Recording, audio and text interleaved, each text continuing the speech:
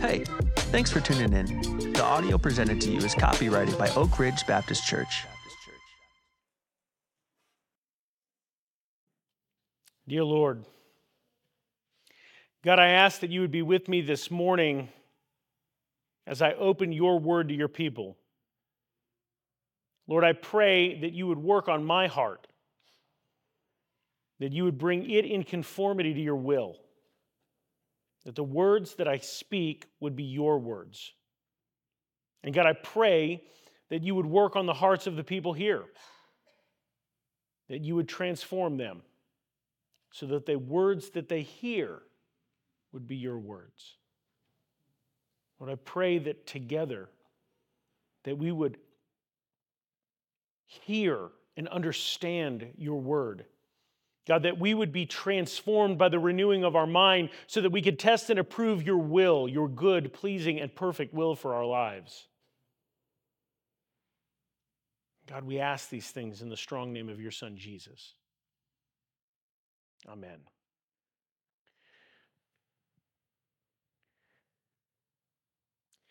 It is very hard to work for a boss that you don't respect.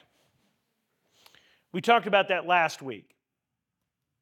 And I want to kind of expand on it a little bit because I have in my life not done a great job of being a supporting subordinate. In some cases, I've been an undermining subordinate. When I was in the Marine Corps, I spent a long period of time as a platoon commander, and then I got promoted, and I became the executive officer of an infantry company. And for the first 6 months, we didn't have a company commander, so it was me. And that was some of my best times in the Marine Corps. I got to plan everything. I got to make all the decisions. I got to do what I wanted to do. We had just gotten back from Iraq, so I had all these cool ideas. I was very salty. I was a very salty 24-year-old. I knew lots of things. It's very world-weary, you know. I was very, very cool. A hardened veteran, I thought myself. And I was leading this group of men well, and then my boss came in, and we clashed. I was a combat veteran. He was not. I was young. He was old. He had been enlisted. I wasn't. And we didn't connect. And I wish that I could tell you that I learned the art of submission and did a great job honoring God by my behavior, but I didn't. I talked bad about him behind his back. I undermined him. And in turn, he made my life miserable. One of the reasons that I left the Marine Corps was because I had such a bad experience there. Because I was not a good subordinate. It is hard to live with and serve somebody that you don't respect. We learned about what that looks like when we don't respect our government. And we learned what that looks like when we don't respect our bosses. And now this morning, Peter is going to make it even more personal as we look at what it means to live with and respect and submit to a husband that you don't respect. We're going to look at what it means to live well when marriage is hard. Peter's going to open this section of Scripture with a conjunction. And again, I'm not an English person, but he begins with likewise, which is it's one of those words that we see in the Bible, and when we come across that kind of word, we want to look to everything that came before, right? So this is Peter's way of saying everything that I'm about to say is affected by and within the context of everything that I just said. So what did he say? Let's go back a little bit. Chapter 3 begins with this connection to chapter 2. So let's review chapter 2 a little bit. Chapter 2 Peter is calling on the church, a group that he's calling exiles and aliens, people that are not of the culture that they're living in, people that have been called out and are living a separate life. He's saying, you who are aliens and sojourners living among these pagans, live well in a world that's dying and glorify God by doing it. He's telling them that they need to glorify God through their actions and in the way that they relate to the people around them. And then he begins to lay out what that looks like. The first thing he says is, you need to tame your passions. You need to get your emotions and your passions under control. Because let's be real, you can't glorify God if your passions look like the passions of the people around you. If you are driven by pride and arrogance and a desire to dominate, well, you're going to look like everybody around you. You're going to interact with the world the way the world interacts with you. And people will not see God in that. Or if they do, he's not going to look like the God that we have. So he's saying you need to master your passions. And then he says that they need to submit to all earthly authority, to emperors and governors and mayors, and yes, that annoying lady who runs your neighborhood association. Yeah, her too. And then he talks about jobs and how servants are supposed to submit to their masters. And we looked at how all of us in some way serve somebody. And so you have over and over again Peter describing these relationships of power imbalance and how the person that is in the lesser place of power should glorify God through submission to authority. And this morning, it's going to get even more personal. So what we need to understand is that we glorify God by the way that we conduct ourselves in every level of society. You never are off as a Christian. There's no personal space as a Christian, no place where you get to just kind of be your old nasty self as a Christian.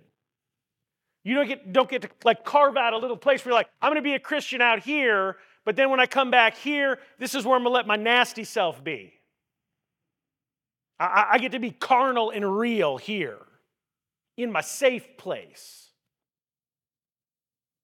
Jesus had a word for people like that. He called them hypocrites. He called them whitewashed tombs. Something that's beautiful on the outside, and on the inside it's filled with bones and decay. And for many people, we have beautiful outsides. And then when you go into our homes, they are filled with bitterness and anger, pain and abuse.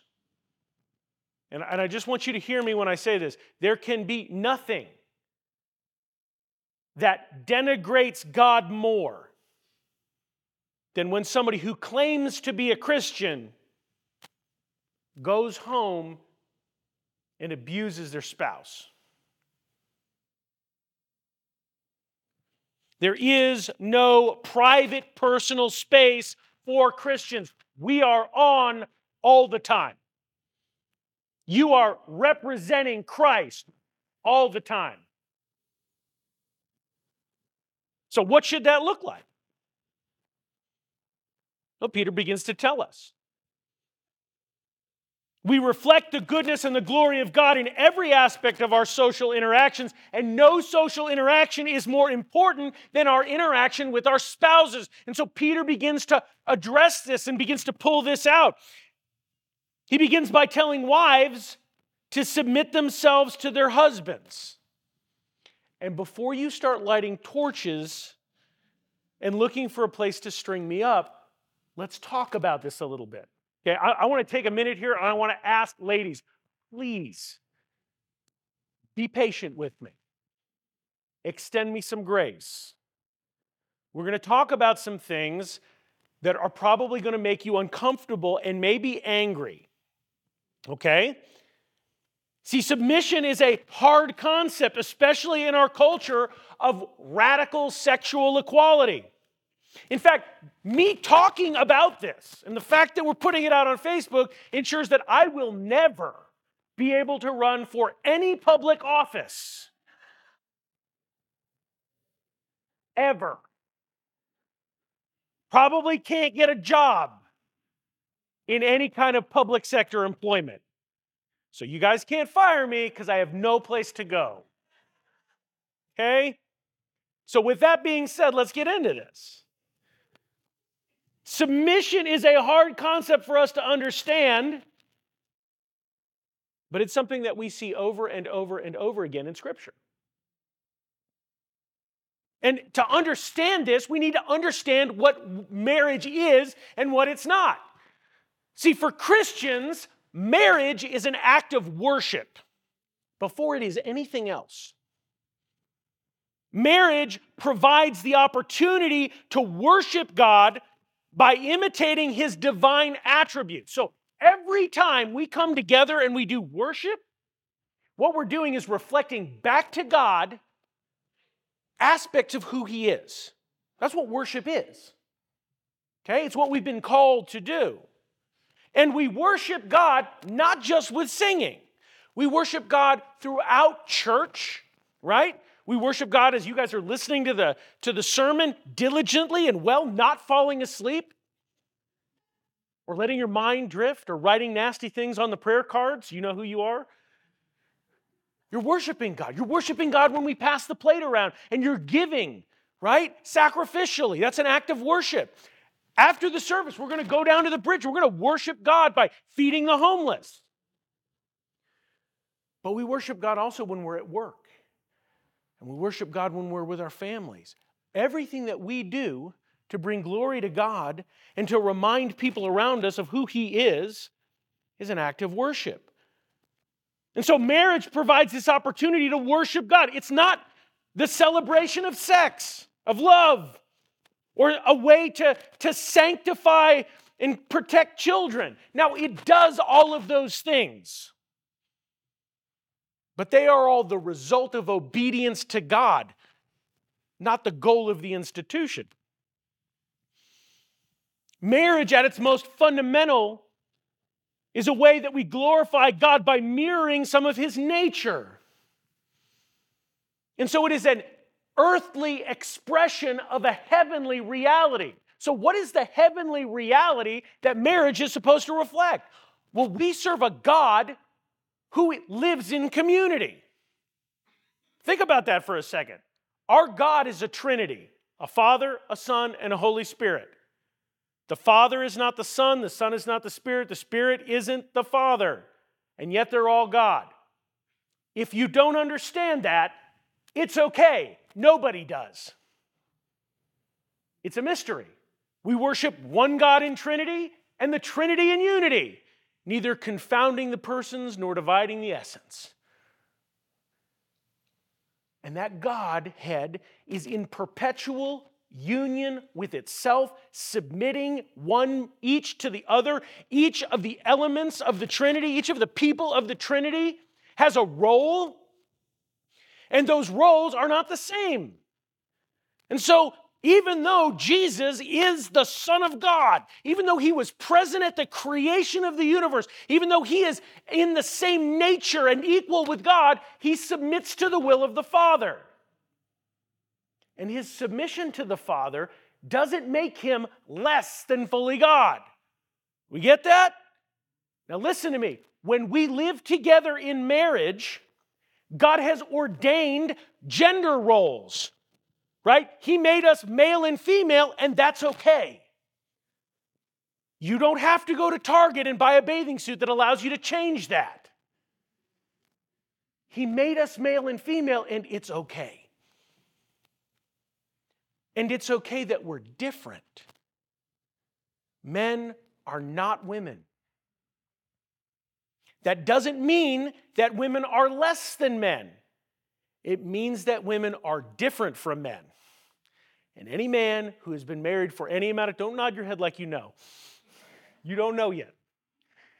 Anytime you've been married for any amount of time, you think you know. You get married, you're going to find out. They don't think the same way that you think. Doesn't make them crazy, just makes them different. And so many times the challenges that we have in marriages are because we're not thinking the same way. My wife looks at problems from a completely different way than I do. I can look in the pantry for 20 minutes and not see something that is right in front of me. In the same way, I also have a creative way of putting things away.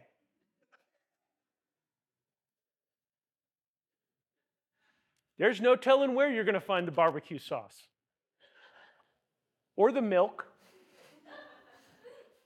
We're different.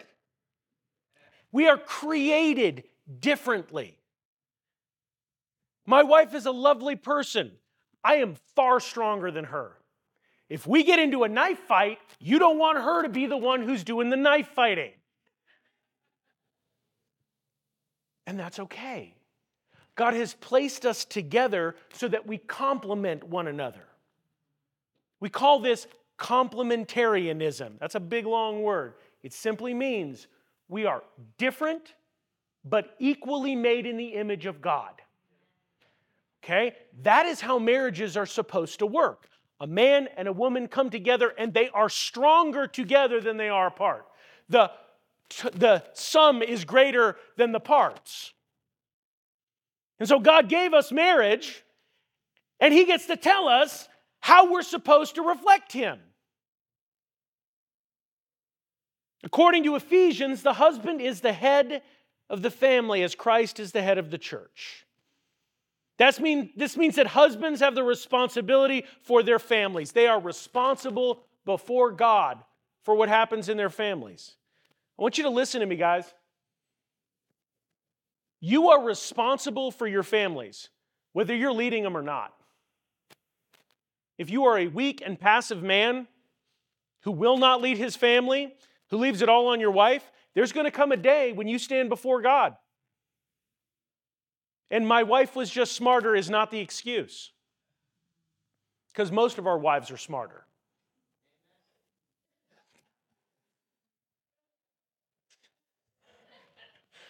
Husbands have been appointed by God to lead their families spiritually, and they will be held accountable whether they do it or not. One of the ways that we can understand what this looks like, because it gets so twisted and broken in the culture we live in. The culture that we live in does not have a category for good, godly male leadership. The categories that we have are the alpha male, which is a joke, the toxic, masculine alpha male, or the passive man that has everything run by his wife. Both of those are broken. And let's be real here. Both of those images, the alpha male and the passive male, both of them end up with a family destroyed. The alpha male will ultimately become abusive. He will ultimately abuse the power that he has. And the passive male will allow his family to be abused by the people around him. And yet somehow the passive male has become kind of the image and the poster child for the world that we live in. And you know what it results in? It results in a great situation for men. It means that not only now do women have to do most of the work outside of the home, they have to do most of the work in the home. Over and over again, when you hear these reports that women are giving and why they're fed up with their marriage, it's like, I have to work 40 hours a week, and then when I get home, my husband doesn't want to do anything. He doesn't want to take any initiative. He doesn't want to lead the family. He just wants to sit in the den and play video games or watch sports. That man has abrogated his role. But rather than looking at submission as the man ordering everyone around, it's better to look at this in terms of initiative. Leadership within the home should look like a man taking initiative to lead his family. I call it the let's test. Who is the person that says, let's do this or let's do that? Let's have chicken for dinner. Let's go for a walk. Let's get out our Bibles and pray as a family. It's not ordering, but it is setting the tone, and it is setting the direction. See, submission in marriage is the divine calling of a wife to honor and affirm her husband's leadership and to help him carry it through Christ. So let's take a look at this for a second and see what it's not. Submission to authority, submission to your husband does not mean that you are your husband's slave, ladies, or his servant, or that you're somehow less important than him. It simply means that God created you with a special role in mind, to be his helper and his partner and his friend. And there is no compulsion in this. So one of the interesting things that we need to see in Scripture is that at no point does Scripture ever give the man the ability to compel submission. It doesn't say, men, go subjugate your wife and be an awesome alpha man. No. It's up to you to live your life and lead your family in such a way that the women in your life submit. And guys, I'm going to tell you this. If you lead your family well, your wives will want to submit. Because deep down inside, your wife wants you to take the lead. She's tired of carrying the burden. She's tired of being the one that gets you up to go to church on Sunday. She's tired of being the one that initiates prayer. She's tired of it. She wants you to step up. See, God intends you to be the leader in your family. And ladies, I want you to encourage them to do so. Encourage them to take on the responsibility of manhood. Don't tear them down. In this way, you will emulate Christ, who being in very nature God did not consider equality with God something to be used to his own advantage, but he made himself nothing, taking on the very nature of a servant and being made human. Being found in appearance as a man, he humbled himself. And while the Bible talks in many places and in many ways about submission within marriage, in this particular place, submission has a very important role. This passage moves in a different direction because it seems to be talking to women who are in a very difficult situation. He's talking to women who are married to unbelieving men.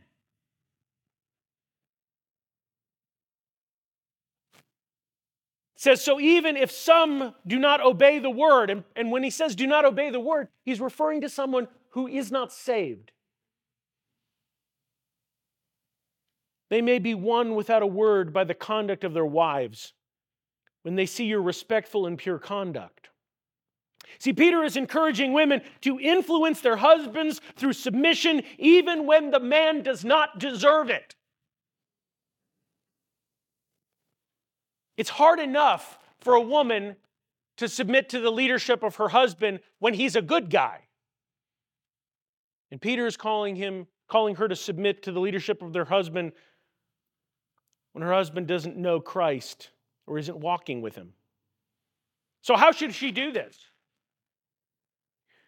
What Peter is saying here is, ladies, if you are married to an unbelieving man, if you're married to a man who is not walking with Christ, the answer is not to nag him incessantly to follow Christ.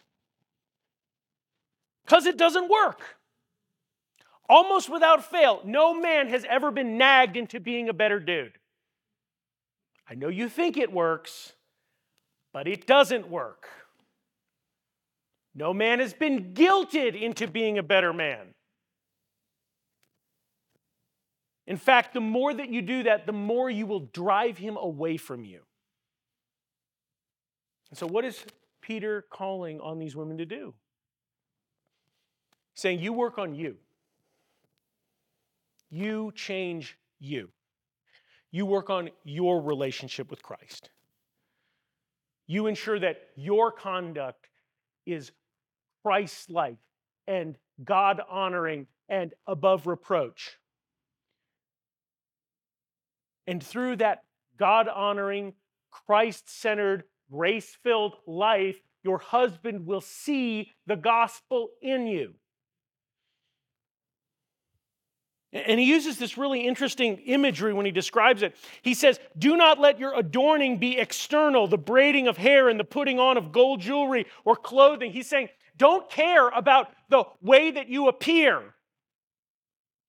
Care about the quality of your character. Adorn yourself with the quality of your character, not with good looks. Let the people around you see your gentleness and your kindness and your gracefulness and your forgiving nature. Be slow to anger and slow to speak and quick to listen, quick to forgive and slow to blame. Peter wants Christian women to win their unbelieving husbands through the quality of their character. They should look, sound, and act differently than the world around them.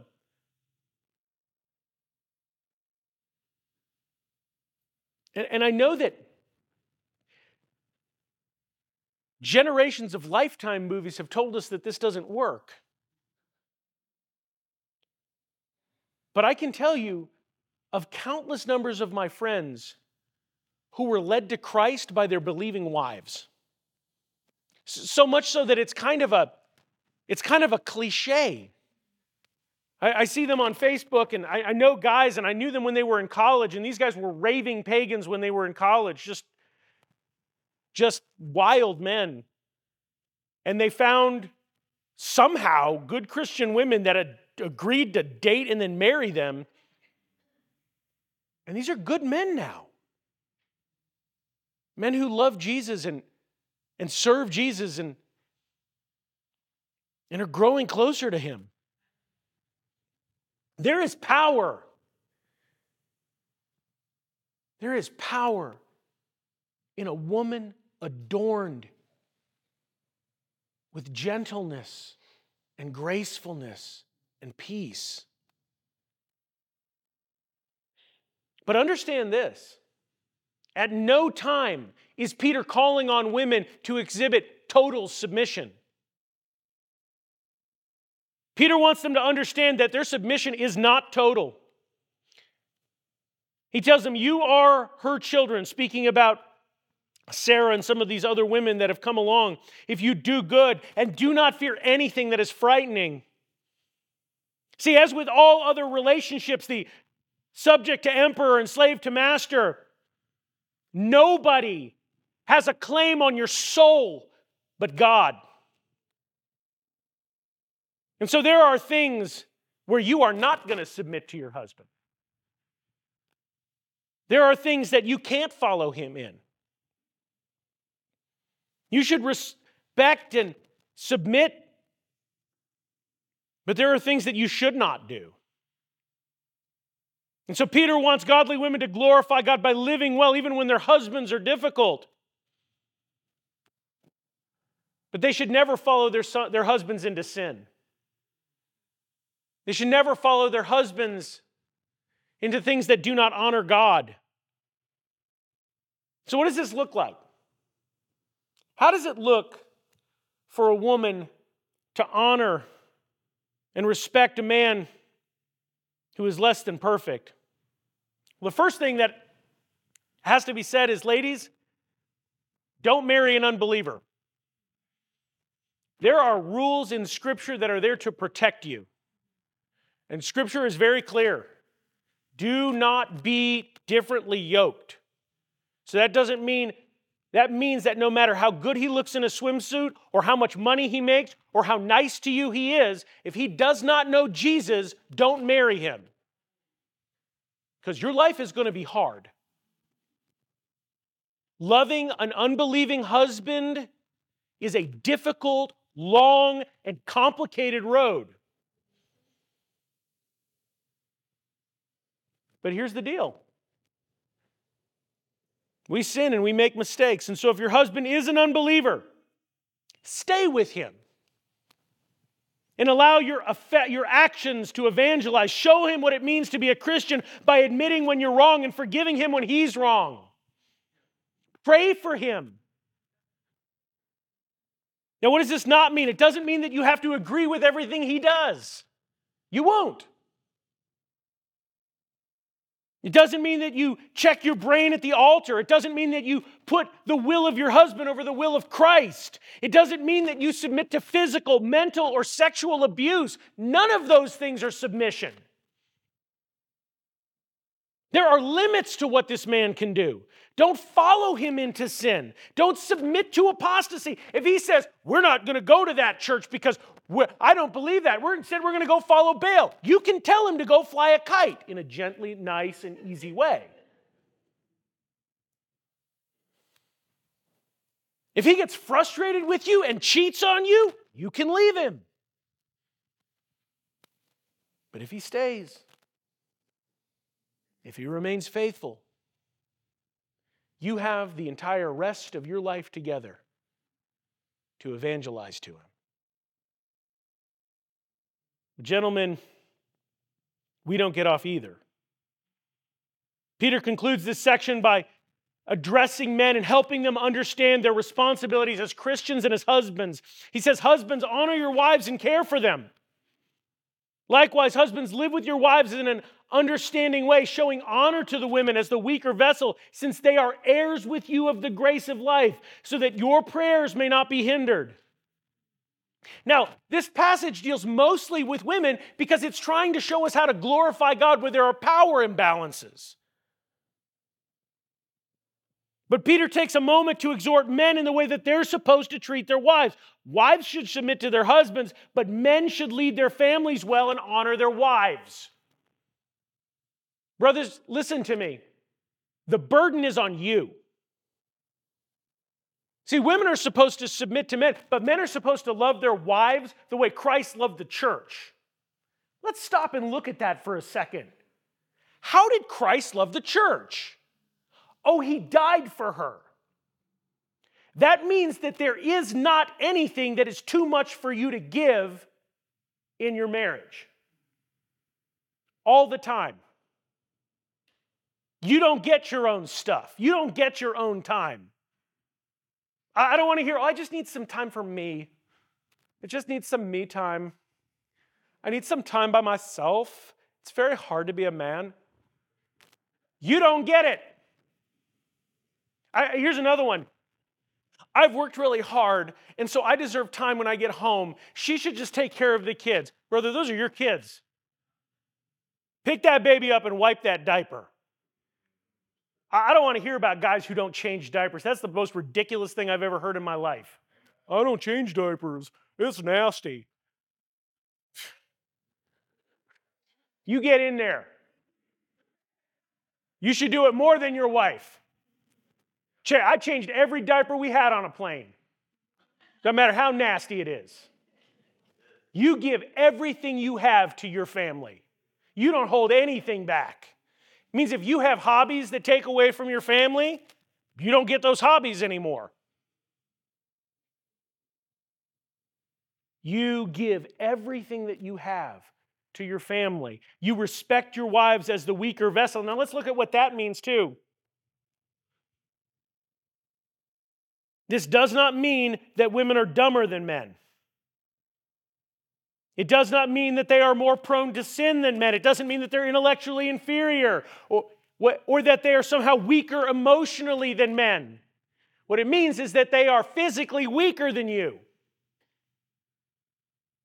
You better not put your hands on them. That woman has been given to you for you to protect. You know how we know that gender identity, that gender roles are real?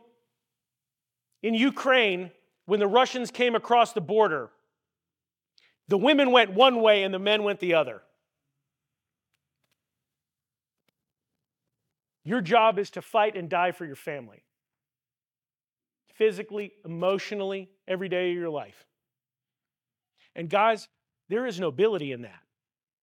In fact, so many of the problems that we have with our men today, so much of the depression that we have, so much of the hopelessness that we have among our men is because somehow they've got the idea that their job is not to die for their families. Listen, there is nobility in picking up a burden and carrying it for your family. It is not a wasted life to spend your entire life working to provide for your family. That is a life lived well. There's a reason why a young man who gets married ends up making more money than a man who doesn't. There's a reason that he has a better, fuller, happier life than a man who doesn't. Because a little bit of weight focuses a man. It puts him on the right track. So, gentlemen, do not run away from the responsibility of family. There is joy and meaning in that. You are responsible to care for your wives. Listen to me. There's going to be times when marriage is not fun, and you don't get to run away from it. Loving the weaker vessel means that you need to care for her when she's pregnant. Oh, but we haven't made love in 8 months because she's pregnant. I don't care. You deal with it. You deal with it. Oh, well, she's got postpartum depression and she's crazy right now. You deal with it. That's your job. It's what you do. See, men should glorify God by respecting and honoring their wives even when they're difficult. And understand this, the spiritual life of a man will be affected by the way they treat their wife. You cannot come into this church and pretend to be a holy man and go home and abuse your wife. What does Scripture say? Let's read that. Respect your wife, since they are heirs with you of the grace of life, so that your prayers may not be hindered. What is he saying? He's saying if you don't respect your wife at home, God is not going to listen to your prayers. You are not going to have communion with God if you are at home abusing your family or neglecting your family. Glorify God by respecting and honoring your wives, even when they're difficult. Understand this, guys. Submission does not mean that you're the boss or that you wear the pants. It doesn't mean that your wife is required by God to rub your feet and bring you beers while you watch TV. I mean, that's a good thing, but she doesn't have to. Leadership in the kingdom of God comes through service. And so you need to love your wives the way that Christ loved the church. And you need to lead her the way that Christ led the church. And both of these come through death. Every day when you wake up, God is giving you a new opportunity to die to your own preferences, your own desires. As you place your wife's need above your own and you love her with everything you have. You need to love your wife more than your job, more than your parents, more than your car or your hobbies or your free time. You need to love her when she is lovable, and you need to love her when she is difficult. You need to love her when she is skinny and hot, and you need to love her when she is older and not.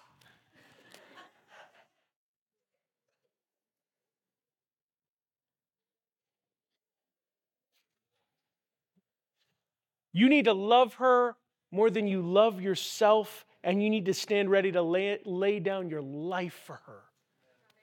That is what a man does. So Peter wants his readers to glorify God in and through their marital relationships, even when they're hard and complicated. Brothers and sisters, we live in a fallen world. And the fallenness of the world has crept into the relationships that we have in our families.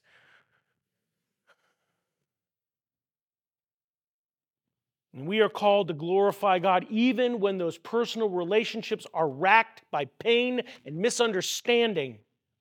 We are called to love our wives and husbands sacrificially the way that God loved us in Christ. Brothers and sisters, Christians need to live well even when marriage is hard.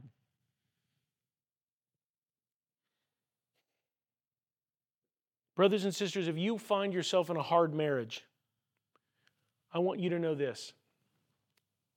My God is bigger than the problems that you have. He is big enough to fix the issues that are there. I think sometimes when we find ourselves in a difficult place, in a difficult marriage, with a difficult spouse, so often we sit there and we think that this is the only way it's ever going to be, that it's never going to change. But I need you to understand that there is power in Christ. There is redemptive power in conversion when the heart gets changed and the Holy Spirit comes in and fixes what's broken. God glorifies himself by taking broken marriages and fixing them. And guys, I have seen it happen. I have seen God take broken people and make them new. I've seen him take lost men and save them through believing wives. I have seen him restore. Have faith and hold on. You hold on. Persevere. Pray to God for faithfulness and perseverance. And if you have a good marriage, I want you to take some time to mentor younger couples. It's not enough for you to just sit there and kind of nudge your spouse and be like, oh, it used to be us, but it's not us anymore. Praise God. No. If you have a good marriage now, you need to use that. You need to come alongside another couple. Maybe somebody who's having problems. You're like, oh, I don't want to get involved in somebody else's business. Tough. You're in the church. That's what it means. You don't have any private space, right? It means it's going to get, and it'll get messy. You start doing life with somebody, it's going to get messy. It's going to get real messy. That's okay, because Jesus is in the mess. He's in the rough and tumble of broken people doing broken stuff to each other. And if you do, God, if you will take some time to spend some time in another person's life and pour into their marriage, you will get to see some amazing things happen.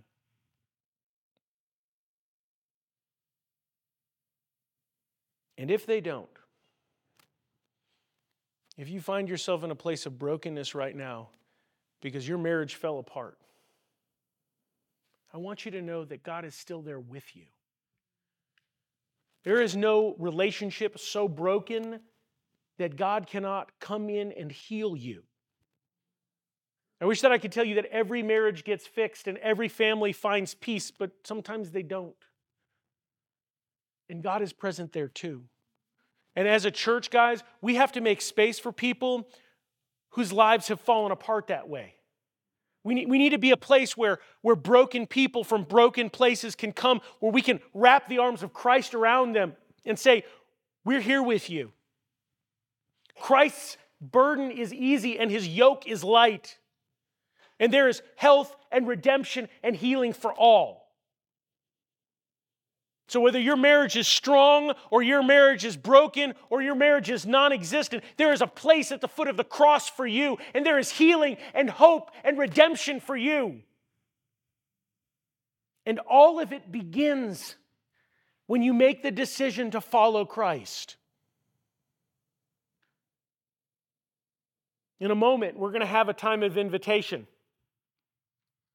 If you're coming here today and your marriage is destroyed and your life is broken and you're having a hard time and you don't know where to go, I want to extend to you the only help that we have.